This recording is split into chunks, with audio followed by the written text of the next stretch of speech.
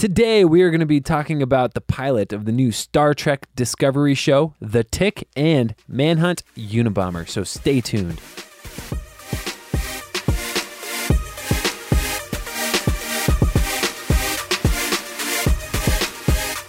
Welcome to The Real Review, sponsored by Parametric and Lazy Ape Studios, where you get some of the latest happenings, real thoughts, and perspectives in the world of film and television. My name is Matt Hay, and with me I have... Joel Cunningham. Hey, Joel Cunningham. How you doing today? I'm all right. Awesome. Yeah. A little tired? I took a nap that turned up to be turned up. I took a turned up nap, Matt. Got turned up. I took a nap that turned out to be a little longer than a nap. What is that between like a full-on sleep session and like a nap? Is there a term for that? It's a mini coma. A mini coma. Yeah. I was in a mini coma earlier today, and I woke up from it. I think allergies have been impacting me. Sounds about right. I have a sore neck and a sore leg, and I'm getting old, and I don't like this, Matt. You're like 64 now. Stop. It's okay. Yeah. If It's you all take good. my age and multiply it by 2, I'm literally 64. That's great. Fun times. Yeah. Well, this is our Tube Talk segment where we actually cover a bunch of the stuff happening in the world of TV. We've had some premieres recently. We've got a bunch more coming up. Yeah, Some lots of stuff coming up here in the next few Uh-huh. weeks. We've got a couple of new ones already that we're going to Mr. talk Robot. about. I told you about that, right? They did that really cool thing. Yeah. There's where like a game. You can go and like play a game. You can enter their Commodore. There's like a Commodore 64 thing that they send you, which You you showed can me actually, that. like, It's pretty type cool. in. Yeah, it's really neat. So. It's pretty cool stuff. Yeah, sure. Real quick, why don't you just tell all the lovely people how they get connected with us? Well, there's a number of lovely ways for our All lovely right. listeners to get connected. I think some of the best ways are Facebook, which is facebook.com Totally. /Real Review Media. Yep. And then you can also check out our website, which is realreviewmedia.com. Get signed up for the newsletter. And then additionally, we have Twitter and Instagram, the Insta, which is both at Real Review Media. And then, as always, we love to hear from you, our listeners. We love to hear about television shows and your thoughts on the shows that we're talking about and films and everything. So definitely email us at realreviewmedia@gmail.com. True. Love to hear some of that. Story. True Some story. of it. Not all of Yeah. it. So, a couple things here. So we actually both got to watch one of the new shows that premiered over the last week and a half or so. Yep. And we want to talk about it today. And we haven't actually talked about this yet. We're kind of saving our thoughts about it a little bit until right now. So, and that show that we both watched, I want to talk about first is Star Trek Discovery. So let me break it down for you real quick. 10 years before Kirk, Spock, and the Enterprise, the USS Discovery discovers new worlds and life forms as one Starfleet officer learns to understand all things alien.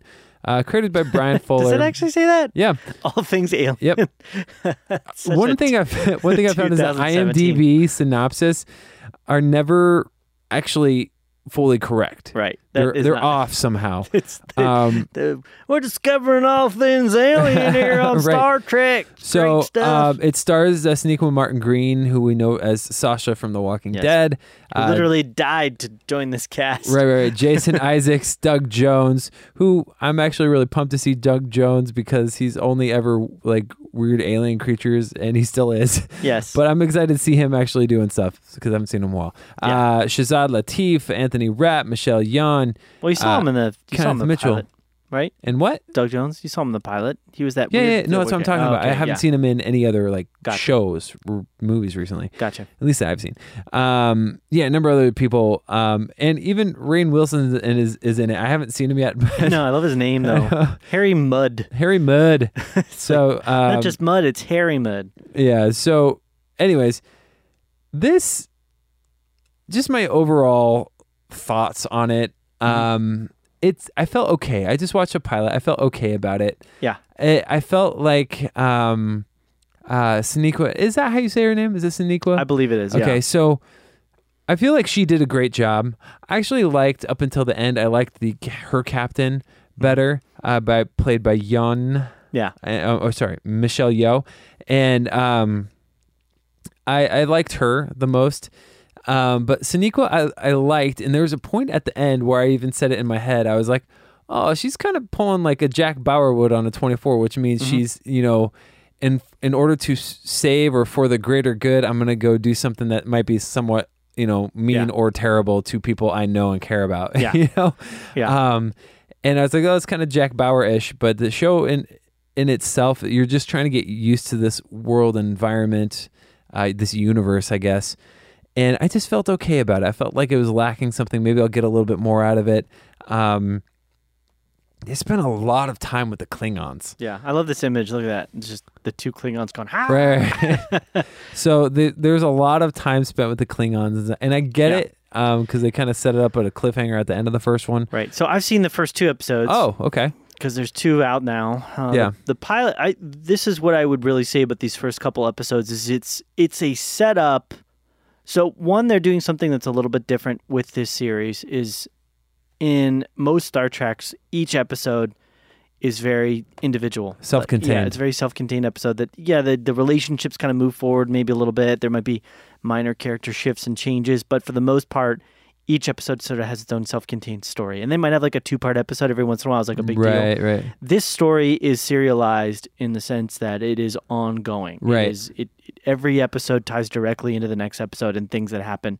So it's more like a filmic type show. Okay. It's more like that. Well, and if you think about it too, I mean, a lot of shows that do that now these days that aren't technically serialized will have like a reoccurring theme as like their main big episodes, and everything else is considered, the single episodic as filler almost. Right. And so most shows, unless they're completely, in front of a live studio audience type things nowadays, even do better job at moving every episode forward, even though there will be a self-contained story within it. Right. This show is not like that at all. Every episode is very much tied to the next episode, and the events all move forward. And I would say specifically these first 2 episodes, it's kind of tough that you haven't seen the second episode because these first 2 episodes really, from what I can tell, are the setup. Yeah. The first 2 episodes, you're not even on the Star Trek, like the Discovery, which is the ship that they end up on is the Discovery. They're not even on it. You haven't even met your main captain for the Discovery. Okay. Like all of this. So that ship that they were on was not. Oh, that was the Europa, wasn't it? Right. Okay, so the whole thing is an extended sort of pre-story that introduces you to Sonequa and the events that transpire to get her where she's at and where the Empire is at. Yeah. That being said, Makes it sound Star Wars-y. Yeah, sorry, the Federation. Federation. Whatever. Yeah, I'm not a big Star Trek guy. So I will just say that now. But I'm not anti-Trek. I'm not like an anti-Trekkie. I just haven't watched a ton of it. I've watched a few of the movies, most of the original films. But so the thing that kind of I didn't like about it at the same time was I really felt like they spent too much time setting up the world and the universe and the stories. Like you said, they spent a ton of time with the Klingons, and there's stuff that happens in the second episode. So the second episode is where most of the action happens. It's where the big fights break out. It's where the battle between the Klingons and the Federation really takes place. It's where people start dying. Right. So the first episode is set up for the second episode, and then the first and the second are set up for the series as a whole. Which is interesting because I only think there's like 15 episodes this whole season. Right. And I was very surprised that they played it that way. And I think it really did. I think that was one of the main problems I had. It felt kind of slow. The pacing of it just felt a little like, okay, like what now? Where are we going? Like what? And I didn't need that much time to get into Sonequa's character.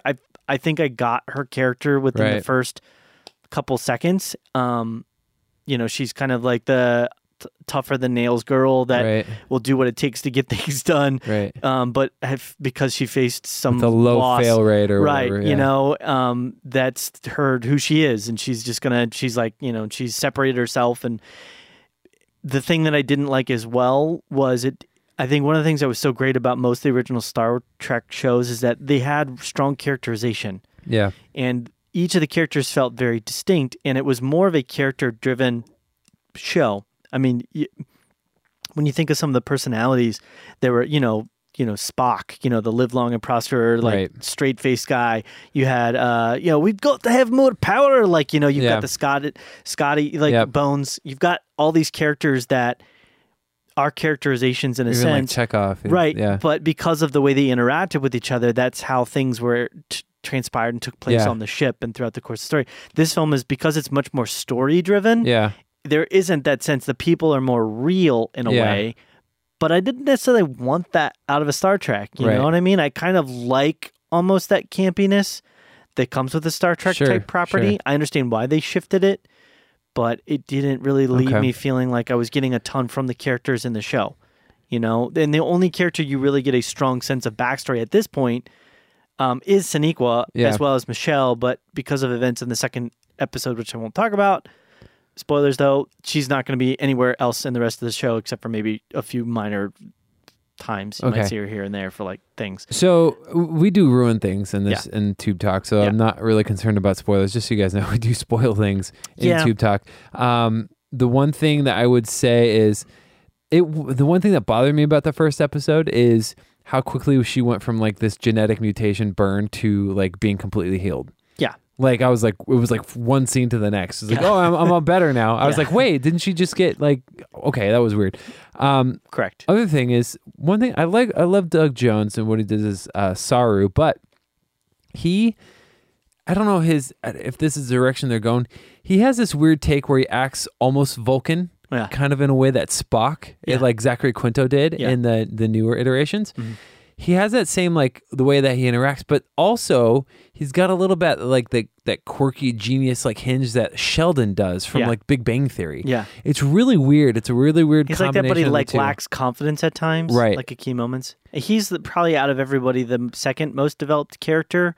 As far as the characterization. He's got that quirkiness and that characterization that you're talking about. But like a good example, and I know that they're Klingon, so they're pretty much all going to be one note. But like every single Klingon, the only reason I can tell them a different is because of the way they slightly look. Yeah, you know. But they all pretty much have the exact same way of acting, right. And it feels that way with a lot of the characters too. They do have maybe a different look or a different accent or something, but their personalities are pretty much all exactly the same. They all are kind of intelligent. You know, strong-willed at times, you know, want to do what's right for the Federation, but, you know, kind of characters, you know, there's some minor differences between them, but it's like you need like the stupid guy and you need like the, you know, the comic relief, the brash comic relief guy or girl, you know, like you need some of that in there mixed in to really fill out. Because people are different, you know. We do our podcast on the basis of who we are differently as people, right? And so I was hoping for that, and you don't get it, and you're seeing a bit of. So this one is for sure the critic ratings are higher than overall fan ratings. I mean, it's still considered like fresh on both. Yep. We got like a 66 on Rotten Tomatoes like that, but we're also only 2 episodes in. Yeah. This is difficult, I think, for some people to watch, which we talked about this. So CBS decided they were going to do something. Oh, that's right. Very odd here, and put this behind a paywall. Which is interesting. So you can only the first episode you can see. So you can only watch this on CBS All Access, right? Which is interesting because and then after the first episode, you have to pay for that access. CBS All Access is just CBS, right? And their properties. And here's a problem with that. When you have a service like Netflix or Amazon or Hulu, they have all sorts of content from all different avenues, mediums and channels and theaters and, you know, movies and CBS is just CBS. So like they're banking on, let's try and make some money just on this because this is the only thing that we have right now. They've been talking about that. They've been talking about a lot of the major networks because people are slowly shifting away from cable. That a lot of the networks are going to be going towards their own paywall type system. Disney is. Now we have CBS. So. Cartoon Network also has one of that, but you can get access through like Dish or something like that, I think. So we're seeing them slowly move in that direction. It's weird that they would do it with this one. You would think that this would be one that they would actually put on the network. Super interesting. And then maybe do like an early release thing, like you can get it like a day early on CBS All Access or something. I don't know. But I think it's going to really cut back on the overall amount of people that are going to watch this unless they can eventually find it on like a Netflix. Do you know how much it costs? I don't. But I will say that was one of the positive things for the show for sure. The visuals and the cinematography were pretty much some of the best we've seen. I did feel like Star Trek. I did feel like it was very J.J. Abrams at times. I mean, they did better with the lens flare. There wasn't as much lens flare, but there was definitely like a blowout of a lot of the lights. There was a lot of Dutch angles, which J.J. Abrams is kind of known for at times, and people like running by with but it felt toned down. Yeah, for sure. Yeah. Were you looking up costs? Yeah, I was trying to find the cost of it. I couldn't find it, but so overall, my sense is like, okay. I mean, it didn't do anything much for me. The story, I don't really, because it was so driven around Sonequa's character and everything that she's been through and so driven around the Klingons, I really don't know anything about. I mean, we've seen so much Star Trek, but like the universe as it is right now, the political status, the rest of the characters, the driving forces behind any of the other characters for the most part. So I don't know. I'm not there. There wasn't a lot left for me to really look forward to in coming episodes, except for the really cool visuals and the good action. Yeah, the visuals were pretty sweet. There was a scene at the very beginning with like this alien planet, desert planet, like Jakku that they were walking. Which on. I thought that was kind of stupid, though. The whole like that they formed. Right. So the symbol. Yeah. Since when did they ever look out the windows of their ships and go, "Oh, look at that"? I mean, they ended up doing that, but.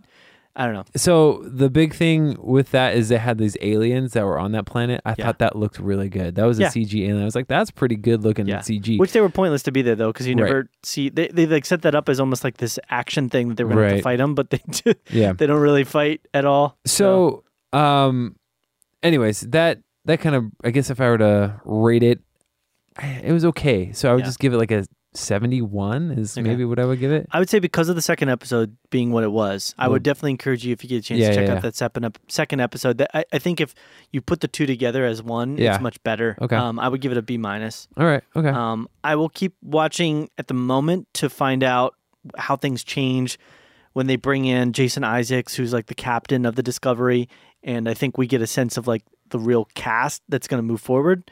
And I like to give most shows like at least 3 episodes. Yeah, for sure. So I'm going to keep watching for that reason. Cool. But I wish they'd done a bit more. Yeah, next episode airs Sunday, I think. Yeah. But yeah, very cool. All right, so moving on, this next show is not a show that you've had a chance to watch, but surprise. Right. But it's a show that I decided to check out because of the reviews that I've been hearing about it. Yeah, I do want to check it out. I am very interested. They had this all over the place at Comic-Con this year. Right. So what I'm talking about is The Tick. Now, The Tick, we've seen some different iterations. There's an animated series. There's another one with Patrick Warburton. And I really love Patrick Warburton. I never watched watched that show. But this go around, it's a little bit different. It's getting great reviews. And I wanted to see what it was all about. So it's on Amazon Prime. And here's a synopsis. So in a world where superheroes have been real for decades, on account with no superpowers comes to realize that his city is owned by a supervillain. As he struggles to uncover the conspiracy, he falls in league with a strange blue superhero. Created by Ben Udlin. Stars. It's kind of like, I mean, it's almost like Kick-Ass. It's almost like The Incredibles. Right. But in a more tongue-in-cheek kind of sitcom-y it's kind of way. And I'll talk about that in a second. Kind of, I have some like conflicting feelings about it. It stars Peter Serafinowicz. Nice. Nailed it. Yeah, who actually I think does a really good job. Griffin Newman, Valerie Serafinowicz. Okay, and then Valerie Curry. So first of all, Valerie Curry, I don't know if I recognize her or not. She plays Dot. In this show, she looks like a really young Naomi Watts. Really? It's really interesting. She's good. Anyways, so what's really interesting about the show, it kind of starts off almost with this like satirical element to it, where it's like, we're in a world of superheroes and there's a superhero.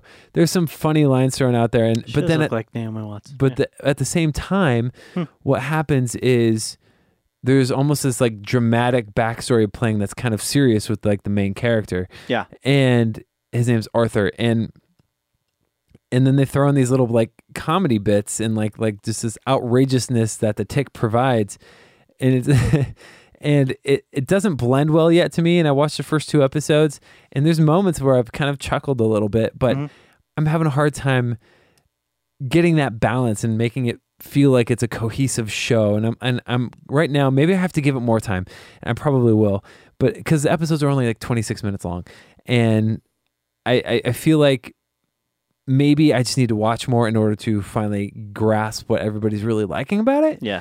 But I will say this, Peter, whatever his last name is, Serafinowicz. He, as the Tick, is really good. Just kind of this real brazen, I don't care who's around me. I'm a superhero. I'm here to stop you evildoers. And like, that's how he talks. And that's been his character. So he is the brash, kind of headstrong, doofusy, but lovable Right. He's like a giant teddy bear, but also a guy that fights for justice and truth. So they kind of resolve this in the first 2 episodes, kind of, not all the way, but they almost play like this mind game with you where the main guy's been traumatized so badly.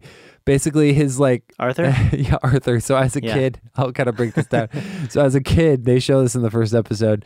He is eating lunch or ice cream with his dad at some place, and he like really loves his dad, and he really loves the I forget what they call them. It's like the something 5, and they're like superheroes that like battle evil, and they're like in the ship and fighting Force 5 or something. And he's got like this toy ship, and he's like one day I'm going to be a superhero just like these guys. And he's like, that's great, son, whatever. So dad walks across the street to go put more money in the meter, and then their actual ship comes down and lands and kills his dad. And then the guy who does it, his name is like the Terror, is the bad guy who's and he comes down. He's actually played by Jackie Earle Haley, who was pretty good. And he comes out and basically like kind of mocks the kid and then like goes away. And the kid's like on the cover, that like shot of him talking to the Terror with his ship on his dad in the background is like the cover of Time magazine. Oh, that's and horrible. So poor kid gets like, he's traumatized. Yeah, so traumatized, he's having, and like, it's like lives in the pop culture world. So that stuff is kind of funny in a dark way to me. Right. So the thing is, he's got these like mental issues, and his sister knows that. His sister's always kind of been there to back him up, and she's always like, you can't. Sometimes you see things that aren't there, and so the first like 2 episodes until the end, it's kind of basically vague. You don't know if the tick is actually there or if it's actually him just pretending to be an alter ego that he's created in his mind or something like that. Yeah. So this is the like kind of thing happening, and I'm still not sure what the deal is with that because it's really That's strange. vague. I've never seen it go that direction before, because the Tick has always been, it's been about this blend of tongue-in-cheek like superheroes, right, with really ridiculous like kind of satire. Right.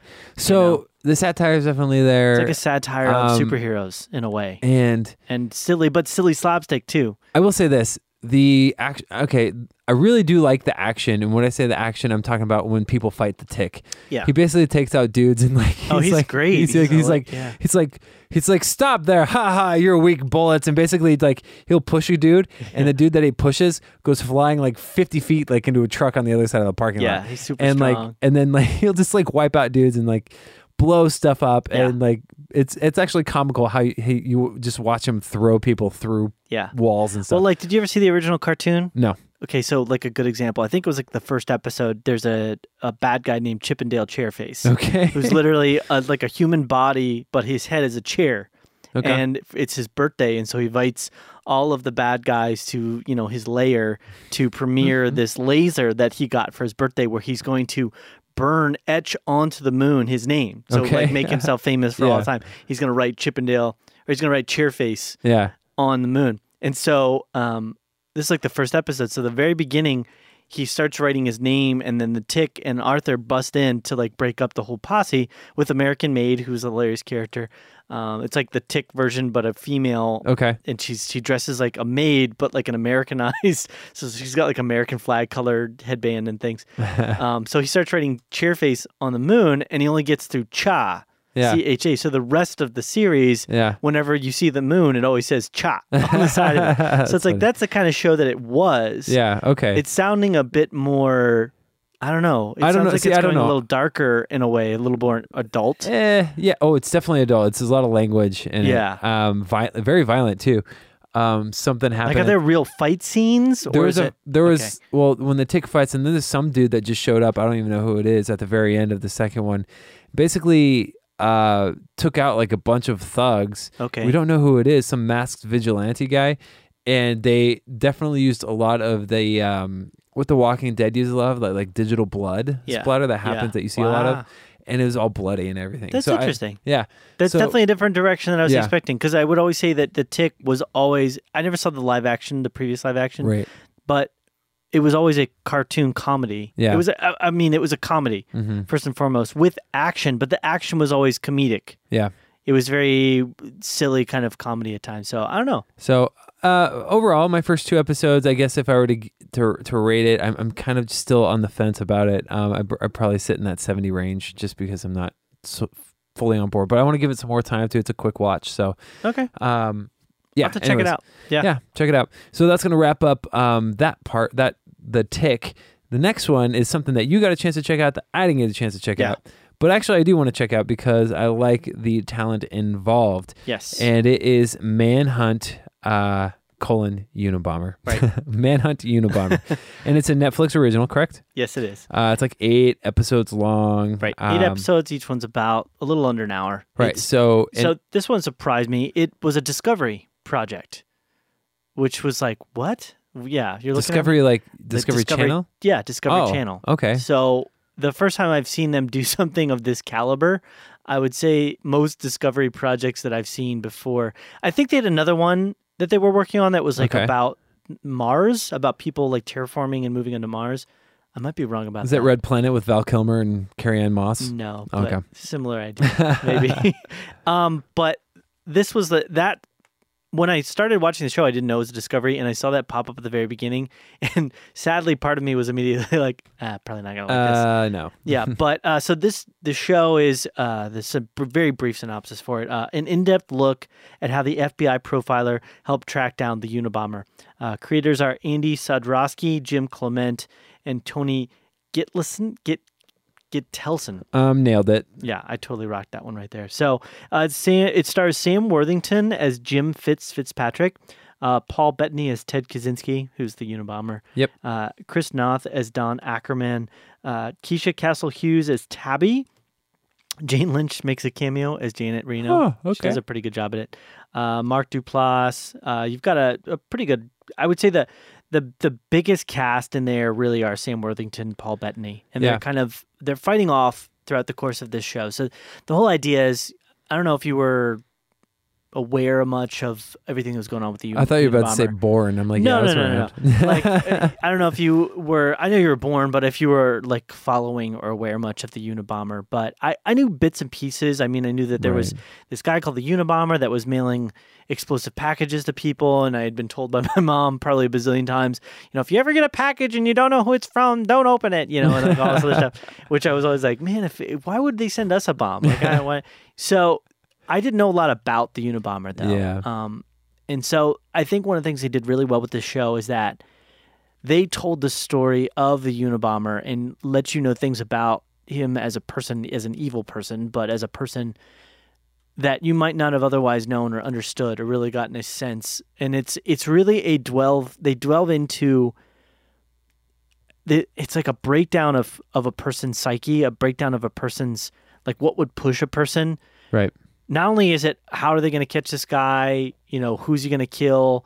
Is, Fitz going to be able to figure out the combination of stuff? Because they're inventing throughout the course of trying to track down the Unabomber linguistic analysis as a means to not only track down who a person is, but to bring them into court and to try them and to get a warrant. And linguistical analysis prior to this was always a very... it was like an idea, a concept, but they never really, as far as I know, prior to the events of the Unabomber case here, used that as a police means to bring in a suspect. So Fitz is this guy who worked as a police officer and then gets hired as the FBI because he's very successful and good at doing linguistical analysis. Okay. And so they bring him in to do a profile of the Unabomber. So back... And again, this is why I thought this was kind of cool, because I didn't know a lot of this information, but and a lot of it, I will say, I don't know how true it is as well. I haven't had a chance to do a lot of research, but they bring him in to do a profile, and the importance of the profile is it gives the FBI a basis on which they're going to go off of in pursuing any person, but specifically in this case, the Unabomber. Right. As he's formatting the profile, he realized how far off they are. They have a basic profile of who they think the guy is. And he wants to kind of start from the beginning and start over. And they're pushing against that because they're saying, like, look, we've had guys that have been doing profiles for years and years and years come in here and do these, and you're a brand new guy. We're not going to give you staff. We're not going to give you time. We need to just write a write-up of the profile so we have something to give to Janet Reno. Because at this point, the case had already been going on for, over a decade. Yeah. They've been pursuing the Unabomber because the whole, and this kind of comes out over the course of it, you get a sense of not only like the history a bit of the Unabomber, where he came from, and a bit of why, because he was probably always a little bit abnormal mentally, but there was definitely things that happened over the course of it that probably pushed him in a really tough direction. Sure. But you get kind of a, I forget where I was going with that, Matt, but I totally I jumped off, and then I was trying to jump back on, and I totally forgot where I jumped off onto. But you do get a really interesting, I don't want to say cool, but it's an interesting breakdown of his mental state, and then Fitz trying to formulate this profile or this idea of who he is. Right. And then kind of how that gets formatted through linguistical analysis. That's cool. It's just a really interesting show. It sounds interesting. Yeah, because I mean, I knew about the Unabomber, I knew about the capture and the trial and everything like that, but I didn't know the details of it. Right. And again, I don't know how much is true and how much is, made for this. For like Hollywood elaboration. Right, but the other thing I would say, cinematography on this is amazing. Really? Yeah, really good cinematography. Cool. I mean, there was 4 or 5 shots that I was just like, wow, that is really impressive. I mean, there's this idea over the course of the show that Fitz, in order to catch the Unabomber, in order to catch Ted Kaczynski, is trying to get into his mind. He's trying to get into whatever state this guy's in because he's trying to form a profile to understand him, to figure out how that would lead him into to figuring out who the guy is. And there's like a shot where he's starting to put down, he realizes that you shouldn't just think about the things that he is, you should think about the things that he isn't. Right. The things that he doesn't talk about, or the things that are not written there as he's doing this like linguistical analysis. And so he writes down like all these things on the board, and it's just a shot of like him being at the center of all the things on the board in this open space that he's saying, like that's Ted Kaczynski in the center. Yeah. And the way that the shot kind of like comes out, like the way that it just moves backward. Right. He's like in the center of the board, and this is empty space where he kind of fills. And so it's showing you that like he's kind of putting himself in that mindset at the same time as he's sort of slowly slipping into Ted Kaczynski's mindset. Yeah. And so it's just like, I was like, whoa, that's really cool. And there's like a bunch of shots like that are just really impactful and awesome. Interesting. And the way it plays out is good too. They did it really well where they jump forward, they jump back, they start in the future and then they jump to the past, showing the trial or showing him doing this whole linguistical analysis, and then they jump way into the past to tell you about Ted Kaczynski when he was a kid. And so it's really cool how they play with the timeline as well. That's crazy. So here's my biggest question is, I always thought Sam Worthington kind of shined in the supporting role more so than the main role, but he seems to be the main role in this. Yeah. How does he do? I mean, he is. Yeah. Again, I think Ted Kaczynski's character probably has almost has as much screen time as he does. He's definitely one of the leads. I guess Sam is the lead or a lead. He is kind of the vehicle through which you enter through the story and go into the story, through which. And I think he is very effective at that. Okay. He plays in this because I don't know. I don't want to spoil too much, but because I think it's worth checking out. And seeing for the first time, he plays an odd person. Okay. And he fits that odd personage very well. Okay. And you get a sense of sort of who he is throughout the story very strongly. And at first I didn't really get it. Yeah. But then the more that I watched, the more I realized, wow, that is very real. That is very honest and relatable as to how a person like that would most likely. Right. Because there's insecurities and there's pride that's mixed up in who he is at the same time as he's trying to kind of invent this brand new idea of linguistical analysis and bring that in an organization where there is a lot of ego and there's a lot of pride and red tape. And then at the same time, he starts to understand and see a lot of the points that Ted Kaczynski's kind of making. Yeah. Because of just who he is. And so it's a tight rope to walk. And I think he walked it very well. Oh, cool. Very interestingly. Very cool. So I don't want to say too much more. Okay. But I give this one an A. That's awesome. I want to check it out. I'm interested in hearing. Yeah, it's only 8 episodes. I don't know if they did the whole Manhunt Unabomber thing because they're going to do like a Manhunt something else, like an anthology. Something. Right. I haven't seen anything about that yet. This is a very new series. I think it just finished airing like earlier this month or last month. Right. And so, so it's brand new. So maybe the success of this, it's getting very good ratings. Yeah. A lot of people really like it. I would definitely encourage all the listeners, check it out. Cool. I think you'll like it. Yeah. If you like sort of those, criminal, ongoing, but not like, individual episodes, like sort of ongoing stories, this is a good one to check out. Nice. Good to hear. Well, cool. Yeah, that's awesome. I'll check it out. And that's going to actually wrap it up for today's episode of Tube Talk. Wrap it up. And thanks for tuning in, guys. And I guess, I don't know, is there anything else you want to add to what we have going on? I mean, other than you can reach us on our social media, Facebook. Yeah, I will say this too. Last thing, I meant to mention this about the Manhunt Unabomber. I think the one thing I wish they didn't do, I felt like they almost tried to make you feel bad for the Unabomber. Oh, really? And I felt like that was a bit... manipulate that way. Yeah, because, I mean, they're almost like, oh, look at this horrible stuff, and it just didn't feel warranted. But that's it. I gotcha. But yeah, I mean, definitely connect to us on social Facebook, media. Instagram, Twitter, at Real I was just Review thinking Media. about it. I was like, what did I forget? I felt like I forgot to say something. It's okay. RealReviewMedia.com, RealReviewMedia@gmail.com for email. Yeah, connect with us. Let us know what's up if you've seen any of those shows. Or if you're really into The Tick or Star Trek Discovery, because I wasn't fully on board either of those. But it's just, it's all good. Yeah, all right. Anything else you can think of? Nope. Cool. Well, it's been real. It's been real.